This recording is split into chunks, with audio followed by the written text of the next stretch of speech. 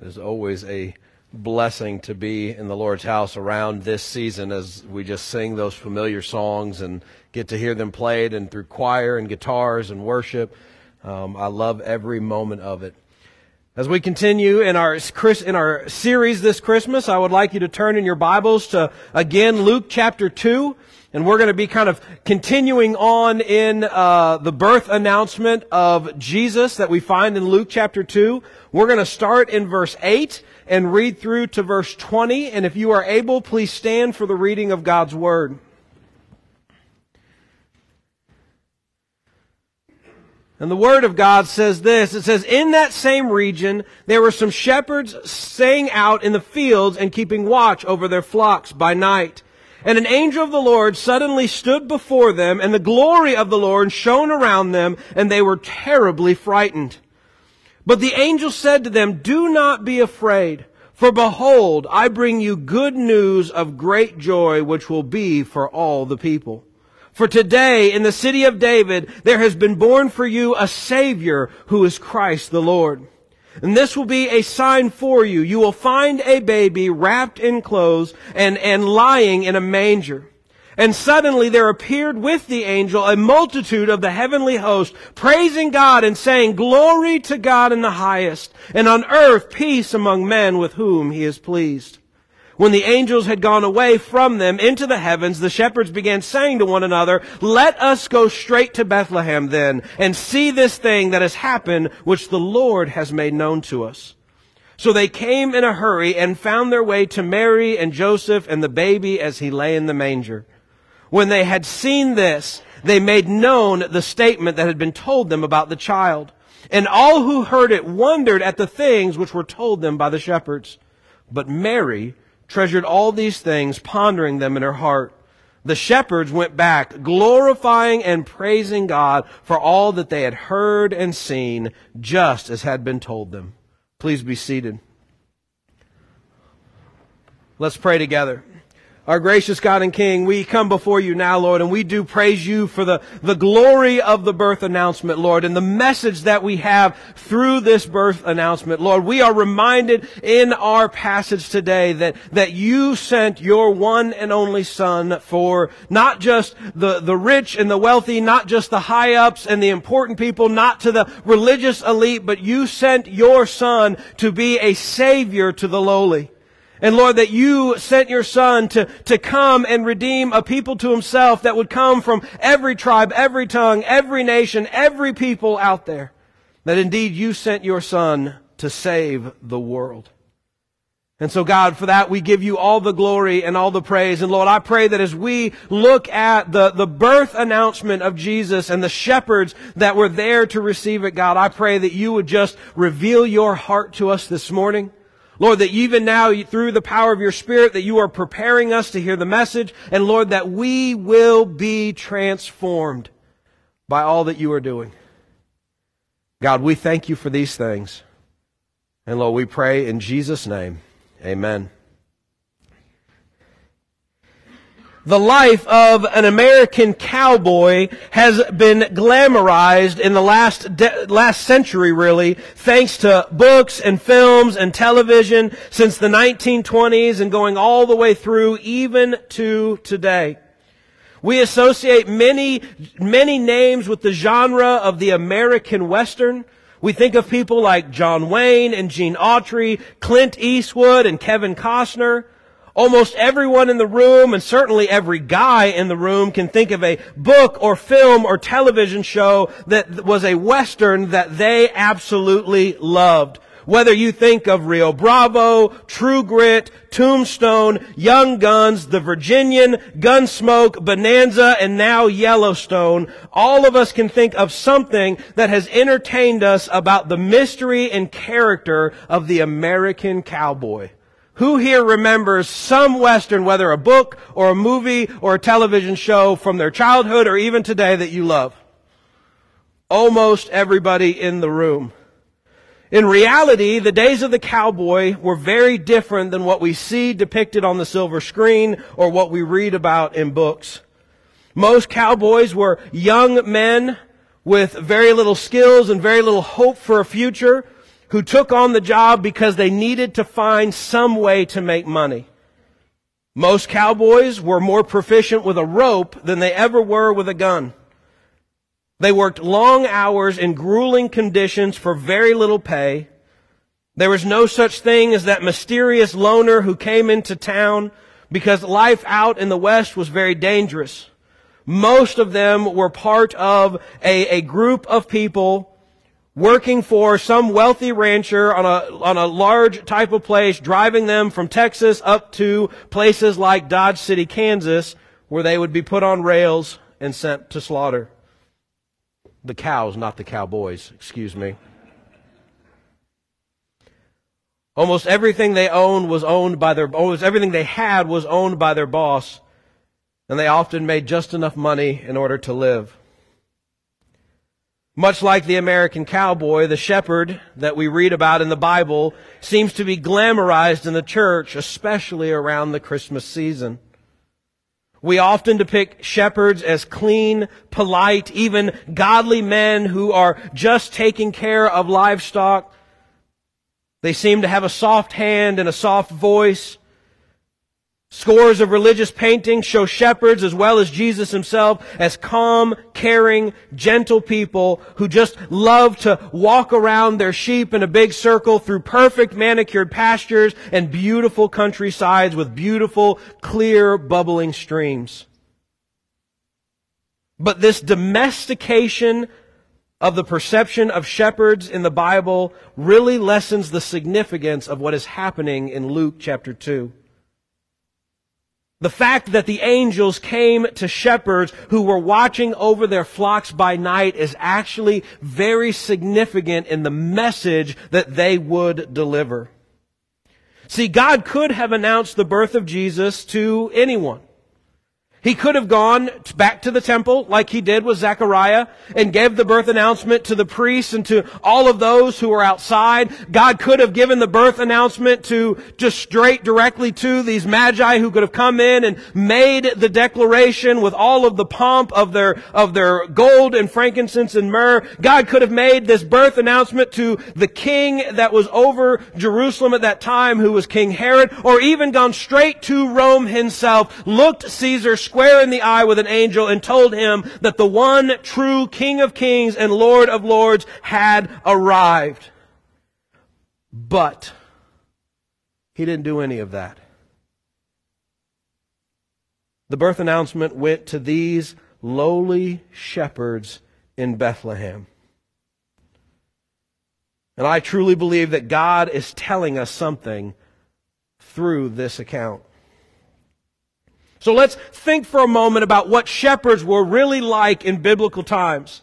Much like historical cowboys, shepherds in the Bible were known for working long hours, tough days, out in the wilderness, out in the open country. They were required to lead their flocks to places in order to eat, as well as safe places to drink. See, sheep were not too smart. When the Bible often refers to us as sheep and the Lord as our shepherd, that is not a compliment to us and our intelligence or appearance. The Lord is telling us that compared to Him, we're not so bright. And if we aren't taken to places that have good, healthy green grass, then the sheep would eat bad things that would hurt them. If they were not taken by still waters, then they could find themselves drowning or drinking something that would ultimately poison them. And if we're honest, when we look at our lives, we do the same thing. They were constantly on alert for threats. They were constantly working. They would be from sun up and sundown. And even as we see in our passage today, the shepherds were even out at night continuing their work long past the time that most people would have gone to bed. Believe it or not, shepherds were often viewed unfavorably in the Scriptures. As much as we have so many good accounts, we also can find many that kind of talked about the character and the nature of shepherds. In Genesis chapter 46, we find Joseph when he has been reunited with his brothers. And his father goes to present himself to Pharaoh, and he says these words, Joseph said to his brothers and to his father's household, I will go up and tell Pharaoh, and I will say to him, My brothers in my father's household who are in the land of Canaan have come to me, and the men are shepherds, for they have been keepers of livestock, and they brought their flocks and their herds and all that they have. When Pharaoh calls and says, what is your occupation? You shall say, your servant has been keepers of livestock from our youth even until now, both we and our fathers, that you may live in the land of Goshen, for every shepherd is loathsome to the Egyptians.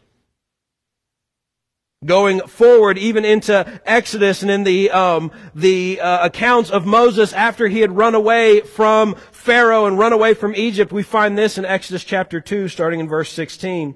Now the priest of Midian had 7 daughters, and they came to draw water, and filled the troughs of water for their father's flock. Then the shepherds came and drove them away. But Moses stood up and helped them and watered their flock. And when they came to Reuel, who we also know as Jethro, their father, he said, why have you come back so soon today? So they said, an Egyptian delivered us from the hand of the shepherds. And what is more, he even drew the water for us and watered the flock. When we look at Scripture and not kind of the poetic prophecies and songs of the Bible that's comparing God to a shepherd, we see that shepherds were actually rough people and very territorial. And often you see conflict among shepherds, like with Abraham and Lot, and they tended to do not nice things. They were viewed as unclean. They were viewed as loathsome. They were troublemakers. They had an unsavory task and really, quite frankly, a stinky job. And as we see from the account in Moses' time, that when these ladies went to take care of their flocks, that the shepherds came in and roughed them up and tried to chase them away in order to keep the well solely for themselves. And yet,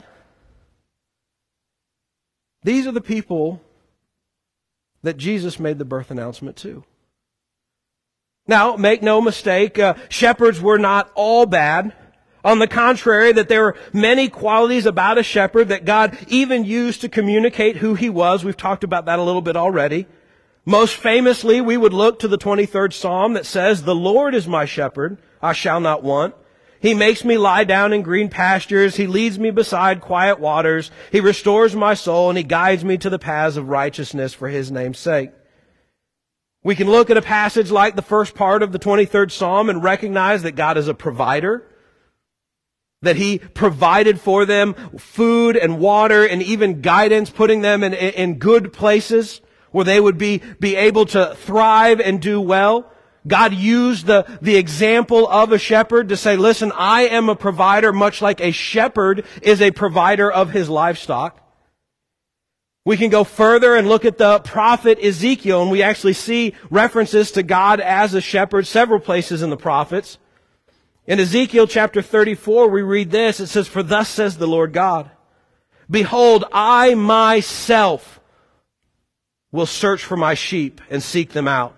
As a shepherd cares for his herd in the day when he is among his scattered sheep, I will care for my sheep, and I will deliver them from all of the places with which they were scattered, and on a cloudy and gloomy day. I will bring them out from the peoples and gather them from the countries and bring them to their own land, and I will feed them on the mountain of Israel, by the streams, and in all the inhabited places of the land. I will feed them in good pasture, and their grazing ground will be on the mountain heights of Israel.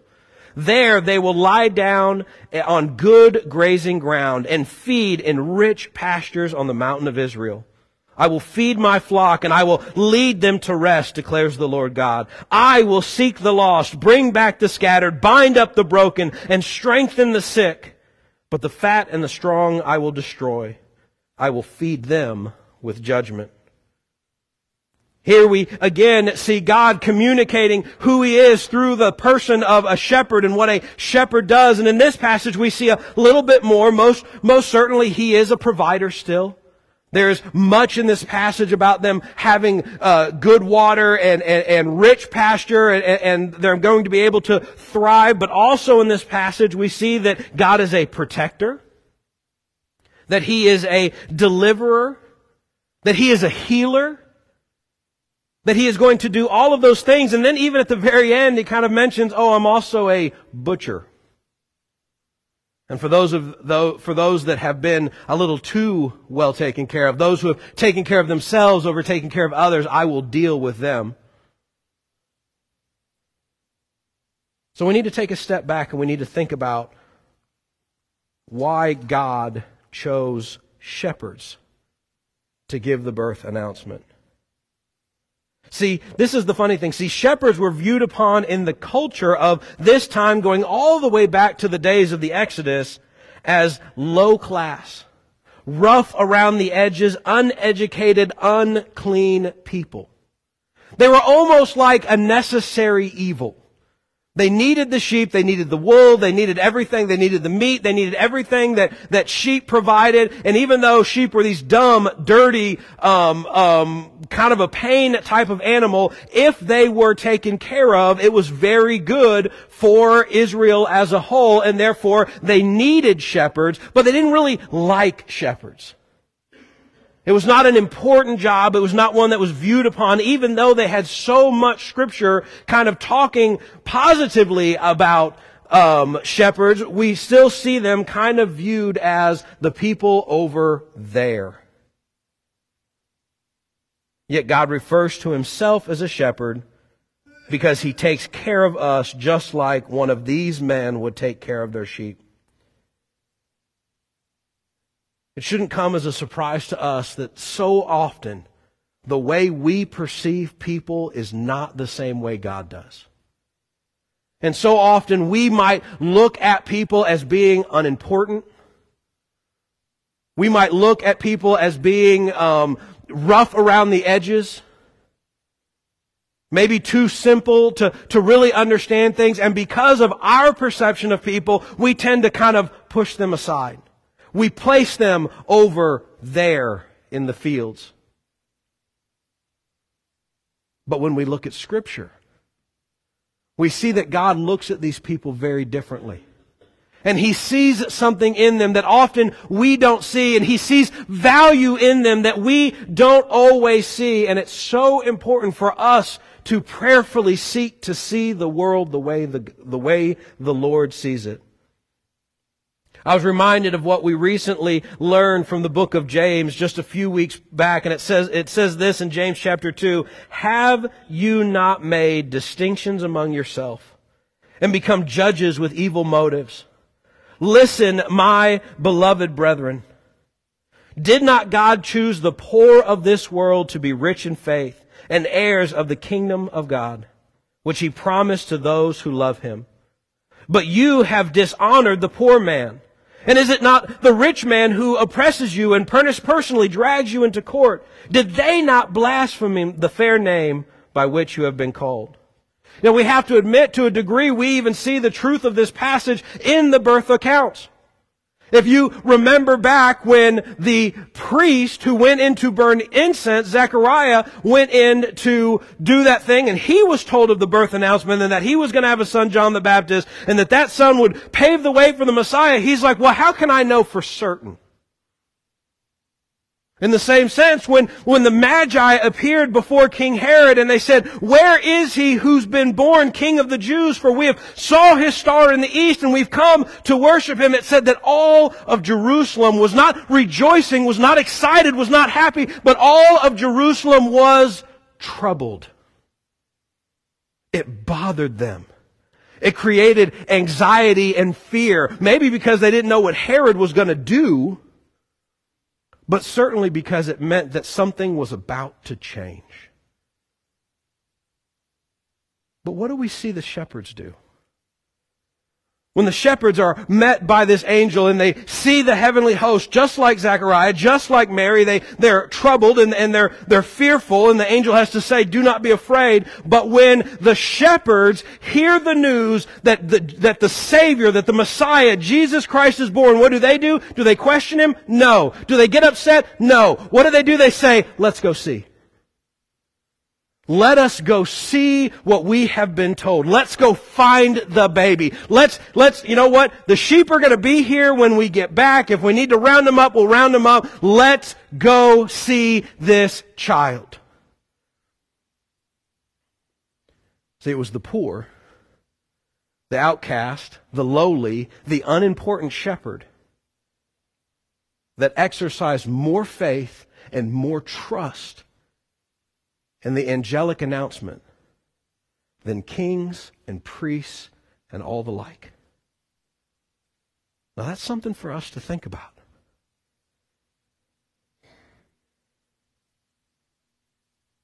Jesus had some words about shepherds too. And I think that, and I almost have to wonder if as Jesus said these words, if he did not have those shepherds that were there on the day that he was born in his mind. In John chapter 10 we read this. He says, I am, this is Jesus speaking, I am the good shepherd. Now I have to admit, this is a claim, just that alone makes us want to stop and give pause. Because I don't know what the reaction of the people would have been. Because here you have Jesus. He's made a name for himself by this point. He is very popular among a lot of the people. He is very unpopular by this point by a lot of the Pharisees and the religious elite. And then he says this statement. He says, I am the good shepherd. Now, I don't know how they would have responded to this, because I don't know if some of them would have said, well, golly, Jesus, you're a rabbi, you've got some weight to what you say, you're kind of important. I don't think I would associate myself with shepherds. You know what? Shouldn't you say, like, I am the great teacher? I am the great communicator. I am the great preacher, not shepherd. But then again, they may have also looked at that and recognized, like, God called himself a shepherd quite a bit. We just read in Ezekiel how God said that he would shepherd his people and he would bring them back. And they may also be going like, Jesus, that sounds a little bit like you're kind of putting yourself in God's shoes, and you might want to watch that. The Pharisees are over there. And you know how they like to kind of twist things. Let me go on. He says, I am the good shepherd. The good shepherd lays down his life for the sheep. See, he who is a hired hand and not a shepherd, he is not the owner of the sheep. He sees the wolf coming and leaves the sheep and flees, and the wolf snatches them and scatters them. He flees because he is a hired hand and not concerned about the sheep. I am the good shepherd, and I know my own, and my own know me. Even as the Father knows me, I know the Father, and I lay down my life for the sheep. I have other sheep, which are not of this fold, and I must bring them also, and they will hear my voice, and they will become one flock with one shepherd. For this reason the Father loves me, because I laid down my life so that I may take it up again. No one has taken it away from me, but I lay it down on my own initiative. I have authority to lay it down, and I have authority to take it up again. This commandment I received from my Father. So Jesus brings us back to this connection between God and the shepherd. But as we've already heard about how God is a provider, how God is one that is going to gather His people back together, that God is going to be one that defends His people and protects His people and brings them into safety and security and kind of rescues them out of the perils that they're in. Jesus presents the role of a shepherd in a very, very different way when He says, I am the good shepherd who lays down my life for the sheep. Now, all those other things were true too. But Jesus wanted the people to know that the characteristic about a shepherd that He was going to demonstrate in a magnificent and powerful way was that He was about to lay down His life. That He was willing to die for the safety and the salvation of His sheep. And that is exactly what He did. Jesus said these words knowing full well that His destiny led Him to a cross. And He wasn't going to be nailed to a cross because the Jews hated Him. He wasn't going to be nailed to a cross because the Romans held him up there. He wasn't going to be nailed to a cross because that's just the way things were done back then. But Jesus tells us in our passage that He was going to the cross because He made that choice. And why did He make that choice? Because He loves the sheep. And because they are His. And they are worth it. See, a shepherd gets that. And a shepherd understands that those things are important, that there is so much that riding on and so much value in those sheep, those dumb, stupid animals, that they have value to the shepherd and that they are willing to take that risk. Perhaps there is no other group on earth that could understand the birth announcement better than these shepherds, watching over their flock by night. Because they understood that the Savior would have to be open to paying the ultimate sacrifice. Let's look back on what the angels said. Do not be afraid, for behold, I bring you good news of great joy, which will be for all the people. For today, in the city of David, there has been born for you a Savior, who is Christ the Lord. This Savior would be the one who would lay down His life, like a shepherd,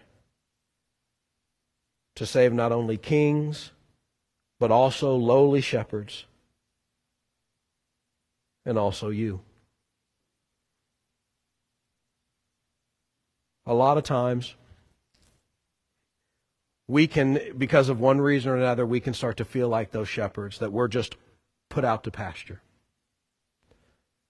And that because we don't have some sort of value that the world thinks that should place on us, and we might feel forgotten about, we might feel discarded. Maybe it's because of something we've done. Maybe it's because we're young. Maybe it's because we're old. Maybe it's because we don't have a job or a paycheck or any sort of prestige that we think we should have. And so we feel like we are those shepherds off in the field.